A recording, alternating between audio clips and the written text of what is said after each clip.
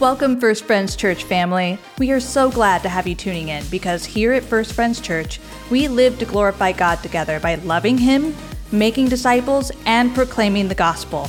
One of the best ways to strengthen our faith is by diving into the Word of God together during our Sunday gatherings. So if you don't have a church family, we would love to have you join us. All there is to know as you plan your visit can be found at firstfriends.org. Now let's go to our lead pastor, Nathaniel, with this week's message. When Julie and I were living in Texas, we were teaching at a Christian school, and we were there for 6 years, small Christian school. And during those 6 years, I coached the varsity boys soccer team. And our first year, we had a perfect record, and it was really exciting. We were 0-13. It was perfect. Nothing marred that win column. And over the ensuing 6 years, we had a modicum of success. We made it to the state tournament a couple times, even to the state semifinals. Now remember, this is very, very small Christian school. But at the end of those 6 years, Julie and I were preparing to move to Brazil. But our departure date wasn't until September 10th. And so we were there, we were still in the area when the new school year started, even though we were not any longer on staff.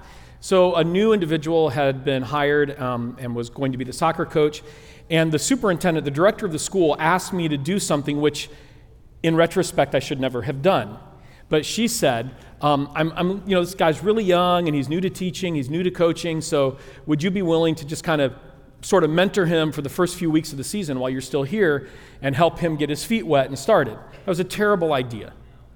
But because it was a challenge for me, because I loved these kids so much, and some of them I'd been working with for 4 years, and it was a challenge for the new coach. It was particularly a challenge for the players because they instinctively looked to me, they instinctively listened to me, and they instinctively trusted me.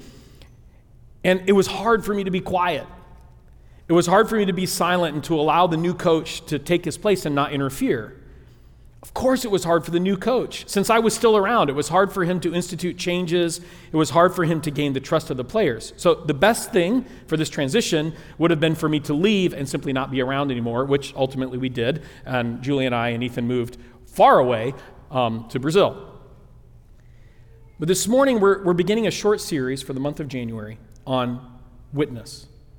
And back in October, during our fall missions focus, I spoke twice from the final chapter of the Gospel of Luke on this theme. And specifically there, we noticed how Jesus takes those who are his followers and transforms them into his witnesses.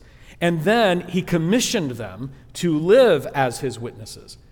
So as we continue to explore this theme, we're going to be looking at the first 2 chapters of the book of Acts. And the book of Acts was written by Luke, the same guy who wrote the Gospel of Luke. And the book of Acts is really a sequel to his gospel. This morning, we're going to be talking about a great transition. The major change that begins in the first 11 verses of the book of Acts and is completed in the second chapter of Acts. Some of you might get that musical allusion. In this passage, God is preparing and transitioning the disciples from the physical presence of Jesus to the unseen presence of the Holy Spirit. No less God, no less Emmanuel, but no longer visible with the eyes. This is important for us, the church today, because we too live with the presence of the Holy Spirit of God, and Christ no longer physically with us. In these verses, God packs in 7 specific ways that he calls the disciples into this transition. If you don't have a hard copy Bible this morning and you'd like to borrow one for the rest of the service so you can follow along, the ushers are coming back down the aisles now with some copies. And if you just raise your hand, they'll be glad to give you one. I'll be reading from Acts chapter 1. It's a really well-known passage. Many of you will be familiar with it. We'll be reading the first 11 verses. If you're not familiar with the Bible as a book, it's divided into 2 parts. The Old Testament, we call, and the New Testament. Acts is in the New Testament, so it's closer to the end of the Bible. You can find it if you look in your table of contents. And just turn to that page because we're reading right from chapter 1. Remember, this is Luke writing, so he's writing in the first person here as this book opens. In my former book, Theophilus, I wrote about all that Jesus began to do and to teach until the day he was taken up to heaven, after giving instructions through the Holy Spirit to the apostles he had chosen. After his suffering, he presented himself to them and gave many convincing proofs that he was alive. He appeared to them over a period of 40 days and spoke about the kingdom of God.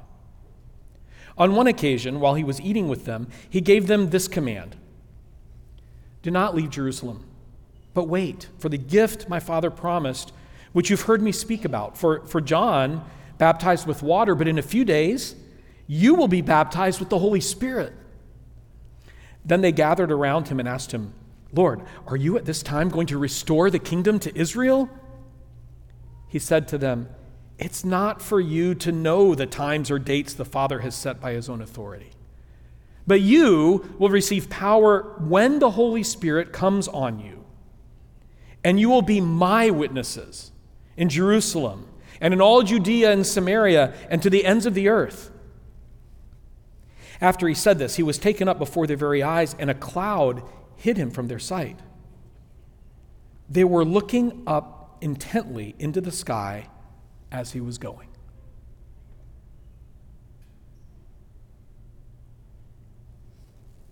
When suddenly 2 men in white stood beside them. "Men of Galilee," they said, why do you stand staring up into the sky?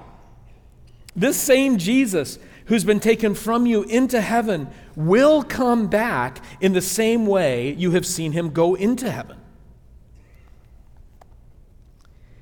For just a moment, I want to go back to the coaching transition with which I began and tell you an earlier part of the story. So when I moved to Baytown, Texas, and I started coaching this team, I took the place of a man who had coached them for 10 years. He was older than I, a big personality, a former American football star at Texas Tech. He played on the offensive line, and he had been a football coach as well as a soccer coach for many years. He's a true Texan, and his voice was Texan, and it was loud, and it was big. And his son was a senior on that team, and his son was the best player. I remember the first few games that I coached with this former coach on the sidelines watching.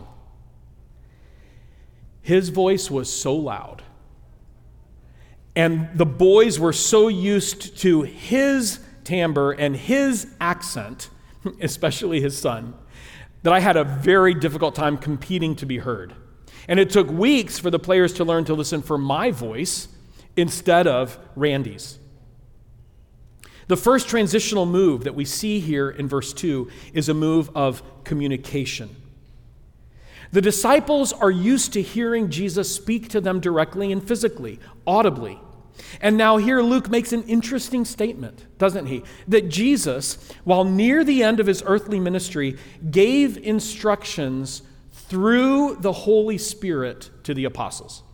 We don't know exactly what this means. We don't know the mechanism that was used, but the importance in this passage is not the how, but the event itself. The Holy Spirit is now becoming the mediator of Christ's communication, and Luke is eager to establish this fact. After all, the Holy Spirit is one of Luke's primary themes all the way through the book of Acts. And notice what the Holy Spirit is communicating. After giving instructions through the Holy Spirit to the apostles he had chosen. So the Holy Spirit is communicating the words of Jesus. In other words, the Holy Spirit does not communicate anything apart from the unity of the Trinity. The Father and the Son speak with and through the Spirit. And for us today, that's important because we have the written Word of God, and it's the Holy Spirit that impresses that Word upon our hearts. And I'm not saying that the Holy Spirit is limited to only speaking these words, but the Holy Spirit always communicates in accordance with Scripture. Never against it, because he always communicates in agreement with the Father and the Son. The Godhead always speaks in unity and in agreement. Luke begins with the communication of the Spirit because everything else is going to flow out of the disciples' commitment to, discernment of, and surrender to what the Spirit says. And this flows logically into the timing of the Spirit. Jesus tells the disciples in verse 4 that they should not take the timing of things into their own hands, right? But they should wait for the Spirit. Doing anything apart from the timing of the Holy Spirit will result in difficulty and potentially failure. And there are two ways, right, that we can fail to follow the timing of the Spirit. This is just logic. The first way is rushing ahead on our own, and this is what the disciples were being challenged to not do. Don't just rush out and do this. Wait. I can picture Peter, the disciple, erring in this way, right? Rushing on ahead, wanting to do it without the appropriate timing. The other way that we can ignore maybe the timing of the Spirit or resist it is to take too long to move, to be stagnant, even as the Holy Spirit is moving us or trying to move us.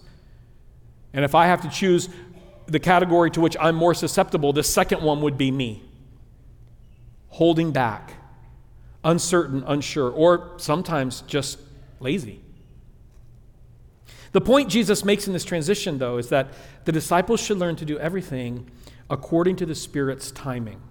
They need to start looking to Him, listening to Him, waiting for Him, but then moving with Him. Sometimes that's going to mean to wait. Sometimes it's going to mean to go.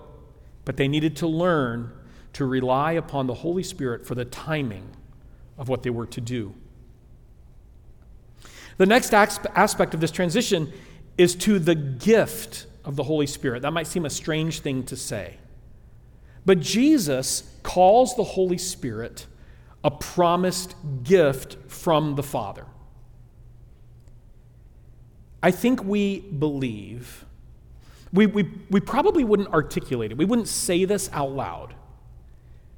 But there's something in us that lives as though the presence of the Holy Spirit is somehow less than the presence of Jesus in the flesh.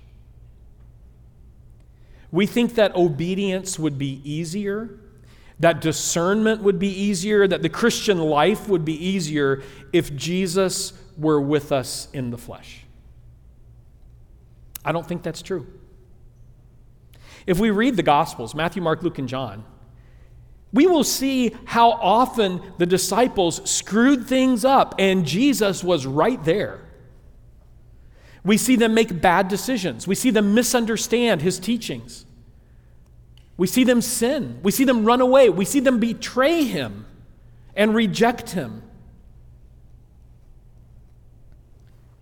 The Father has given the Spirit as a gift. That means He is good and He is great. The Godhead limited Jesus on earth to the presence of His physical body. The Holy Spirit not only is omnipresent, but according to Scripture, He actually lives in and through the church, the people of God. And I'm not saying, please don't hear me say that the Spirit is greater than Jesus. That's not what I'm saying. But that in God's plan, the Spirit would birth the church with a presence beyond just the physical.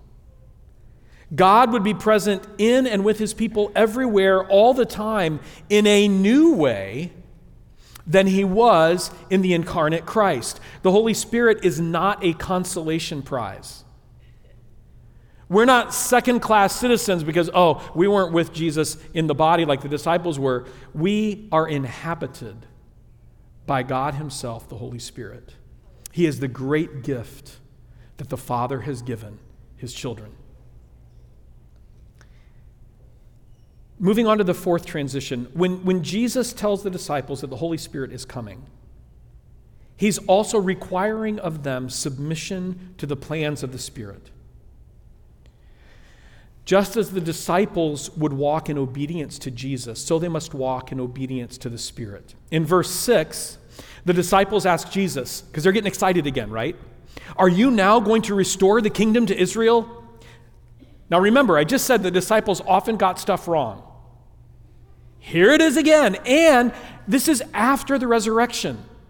So it's as though before the cross, you can kind of forgive the disciples for not understanding things fully, but now, Jesus has risen, and they're going right back to the same idea they had before the crucifixion, which was what? Jesus, you're here to reestablish political Israel. You are here, you have come to make us a military power on earth, to throw out the Roman invaders, and to set up our people, our nation, as the empire of the earth. So when they saw Jesus on the cross and when he died, all those hopes were dashed. Now Jesus has risen, and they're like, oh, okay. Who's going to be the greatest military and political leader ever? It's got to be someone who was dead and came back to life. Jesus, now's it, right? Now's it. You're going to restore the kingdom to Israel. This is it, right? We're ready. We're ready.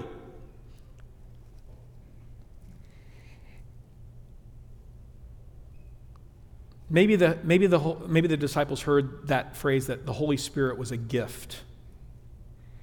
And then they were convinced, oh, this is a gift that's given to us and we get to use it for our ends and our purposes.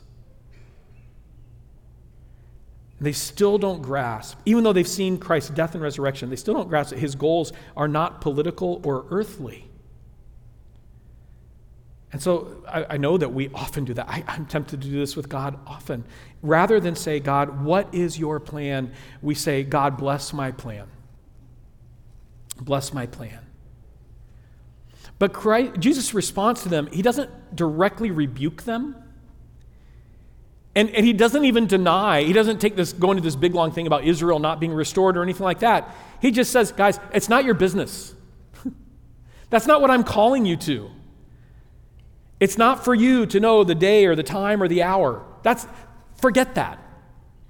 That's not what I'm calling you to. That's not what my plan is. That's not what the plan of the Spirit is. It's not your place to be in control, Jesus says.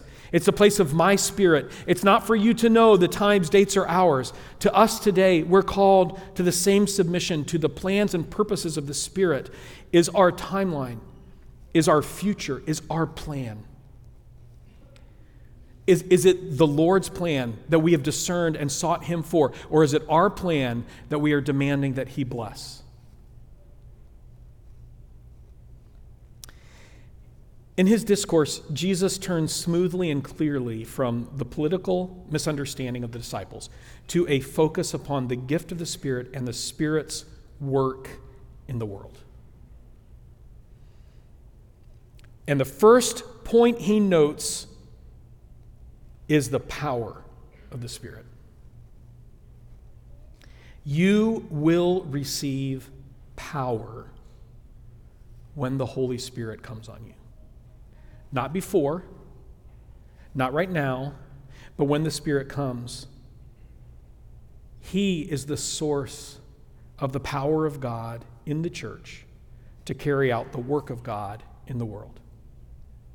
When the church or individuals within the church try to carry out God's work apart from the power of the Spirit, it won't last. In Brazil, in the final place we lived in for the last 5 years we were there, it was an apartment on the 11th floor, and there was a particular location that I always looked at as this is my location with Jesus, because I would always be the first one up in the home.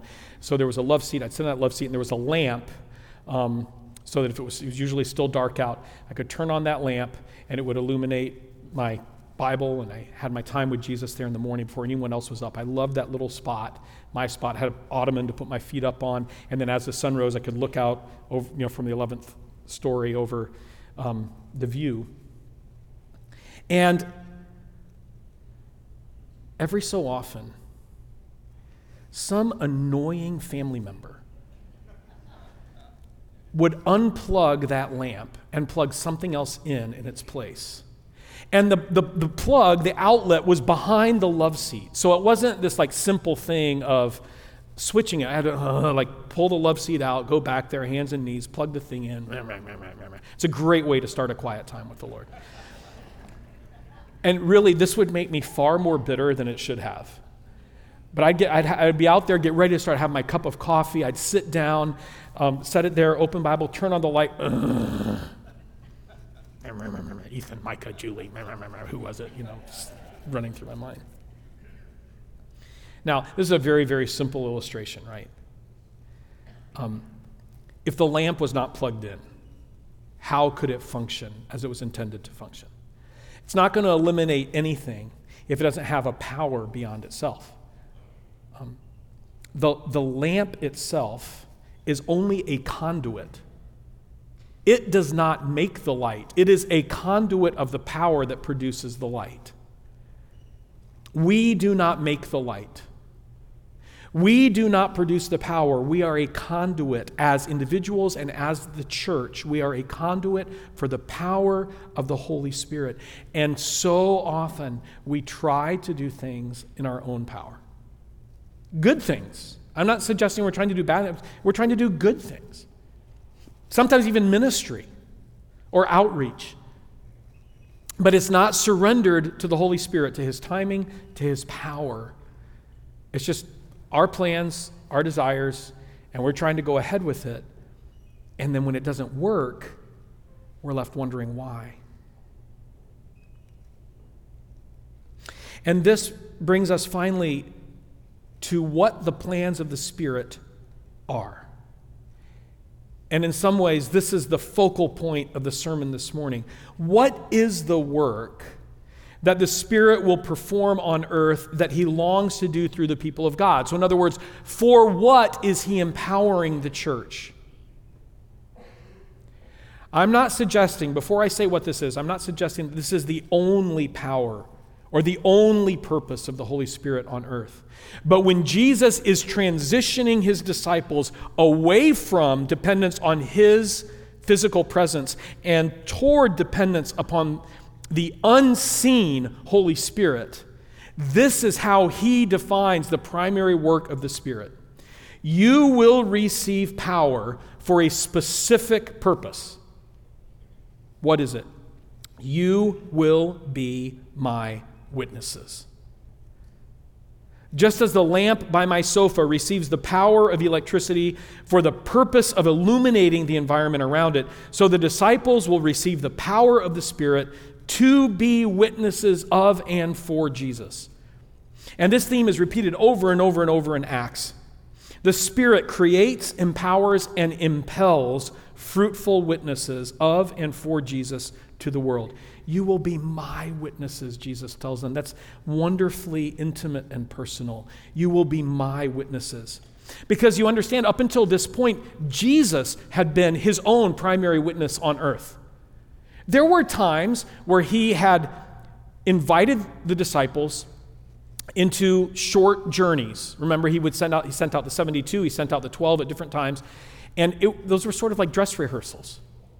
Right? He's like, okay, now you've watched me, you've seen me. Now you go out and you preach the kingdom of God, and you're going to have power. You're going to heal the sick, and you're going to do miracles in my name. But the primary actor has been Jesus, right? He's the one that the disciples are following. He's the one that they're watching. He's the one doing the bulk of the preaching, teaching, and miracles. So it can be comfortable, right, when we settle into a state in which someone else is always doing the work, and we're just watching. But now, Jesus is communicating to the disciples that in this great transition that's coming, you, church, you are going to be my witnesses. Now, He's already been clear that that is not going to happen under their own power. But you are going to be the conduit now for this witness. Brothers and sisters, this calling for the church has not changed. It's a restatement of the Great Commission that we know so well from Matthew 28. Go and make disciples of all nations, baptizing them in the name of the Father and of the Son and of the Holy Spirit, and teaching them to obey all that I have commanded you. We can sum that up as saying, be my witnesses. If you're searching to understand the primary purpose that God has for you as an individual, the primary purpose of the church corporately, it's this: to be witnesses of Christ. And this is what our vision statement at First Friends Church tries to capture in saying that as First Friends Church, we live to glorify God together by loving Him, making disciples, and proclaiming the gospel. You've heard me ask this question before, but what does a witness do? A witness sees, hears, and understands something. They experience something. And then they share what they've experienced with others who have not had yet that same experience. So these men and women that are watching Jesus go up into heaven, they had seen, lived, and experienced His transformative presence. And now they, through the power and presence of the Holy Spirit, are going to be the ones to take the reality of their experience of the resurrection of Jesus to the world. And that's what the book of Acts is about. And boy, does the gospel explode over the known world in a matter of just a few decades. Because of the power of the Spirit in the church, and the church surrendered to His will and His work of witness. We have been given the power of the Spirit to be witnesses for Christ in the world. Now, for some, it may seem that this passage ends on a downer. Jesus ascends into heaven. A cloud receives Him out of their sight. Oh no, He's gone. But this cloud is the image of the Shekinah glory of God. The cloud that descended over Mount Sinai. The cloud that covered and entered the tabernacle. The cloud that came down over the Mount of Transfiguration when Jesus was up there with Peter, James, and John. God is showing the disciples the glorification of Jesus. If there's any doubt, you need to understand, disciples, Jesus is my Son. Jesus is God. And from the time that Jesus was resurrected until this moment in Acts, when He ascends back into heaven, we're told by Luke that was a period of approximately 40 days. And He wasn't with His disciples all the time during those 40 days. He kind of came and went. He would appear, remember, He just appeared in their midst in that upper room where Thomas is there, and He tells Thomas to put his finger in the nail holes and in his side. And so He's gone, and He comes and He appears to them on the shores of Lake Galilee, of the Sea of Galilee, and He invites them to have breakfast with Him. So He's not with them through this timeline consistently every minute as He had been before. So as Jesus goes up now, they're staring, looking into the sky, and they're thinking, when's He coming back? Are we going to see Him, a little bit later today? Maybe we'll just wait here a little bit longer. Maybe He'll reappear. Maybe this is just an object lesson of some sort. This time, though, it was different. This time it was permanent. And this time, angels appeared and told them clearly that Jesus would come back one more time someday, but it wasn't going to be immediately, and it wasn't going to be during their lifetime. They needed to be changed in their perspective. In other words, don't just stand here looking up, expecting the bodily Jesus. Now, expect the Holy Spirit. And in closing this way, by emphasizing the absence of the body of Christ, He emphasizes the coming presence of the Holy Spirit, who will be Emmanuel, God with them, just as Jesus was Emmanuel, God with them. The presence of the Holy Spirit is the lifeblood of the church. He's our communication. We move in His timing. He's a profoundly great gift. His plans guide the church. His power moves us to effective witness of Jesus to the world, and His presence gives us permanent access to God because He is God. The Holy Spirit is God. He's not lesser. As I said earlier, He's not a consolation gift. He is the presence of God to His children and to His church. So we can ask ourselves that same foundational question. Are we submitted and surrendered to God? Are we in submission to the Word of God through His Spirit? Are we surrendered to His timing? Do we acknowledge, and not just acknowledge, but receive the gift of the Holy Spirit, the goodness of God That his plans are supreme, and are we submitted to the purpose that he empowers? Are we witnesses? The Holy Spirit has been given to empower witness. That's not the only thing he empowers, but we're told here that that is one of the primary purposes of his power in the church. Will we flow in his power to accomplish his purpose? So I want to go back to that lamp illustration for a moment. And I want to, I know this is really stupid, but imagine that I expect this lamp to play baseball. So when I plug in the lamp and it just sits there glowing brightly, I'm disappointed and upset. I wanted you to play baseball. I wanted you to take a good swing on your own. I'll even toss the ball to you. Let's play baseball. Can I blame the lamp for its failure to make a hit? To get a hit? Can I blame the lamp? Or here's a better question. Can I blame the electrical current for the fact that the lamp is not playing baseball? No. Why? Because that's not its purpose. So I just want to suggest this. Maybe we don't experience or know the power of the Spirit because we have refused to engage in what the Spirit is doing and how the Spirit is leading. So when we, quote, plug into the Spirit, we're wanting to do our own thing and our own plans, but we just want the Holy Spirit to give us the power to do it.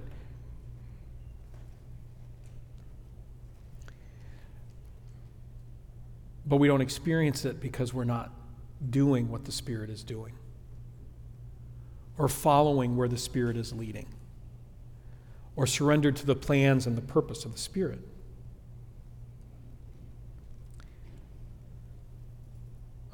And I don't imply with that everything that the Spirit empowers will be easy. That's not what I'm suggesting. But I just want us to ask ourselves, and ask ourselves before the Lord, Lord, am I with you? He has promised to be with us, but are we with him? And specifically, Holy Spirit, you're coming in power, impelled witness. And we're going to get there in 2 weeks. 2 weeks from today, we're going to look at the arrival of the Holy Spirit in the church. And we're going to see that the first and primary thing that the Holy Spirit did upon its arrival was to spark witness and to bring over 3,000 new souls into the kingdom and family of God in one day. But it was done through the witness of the disciples, empowered by the Spirit. So there's an invitation here for us as a church, individuals and corporately, to align ourselves, to open ourselves to what the Spirit is doing in being an empowering witness. Whether it's to neighbors, whether it's to family members, whether it's to co-workers, whether it's to people with whom we come in contact through our sports ministry here, whether it's just friends, acquaintances, or perhaps people you may only see once in your life at the grocery store or a checkout clerk somewhere. Are we flowing in the power of the Spirit who empowers witness? Let's stand.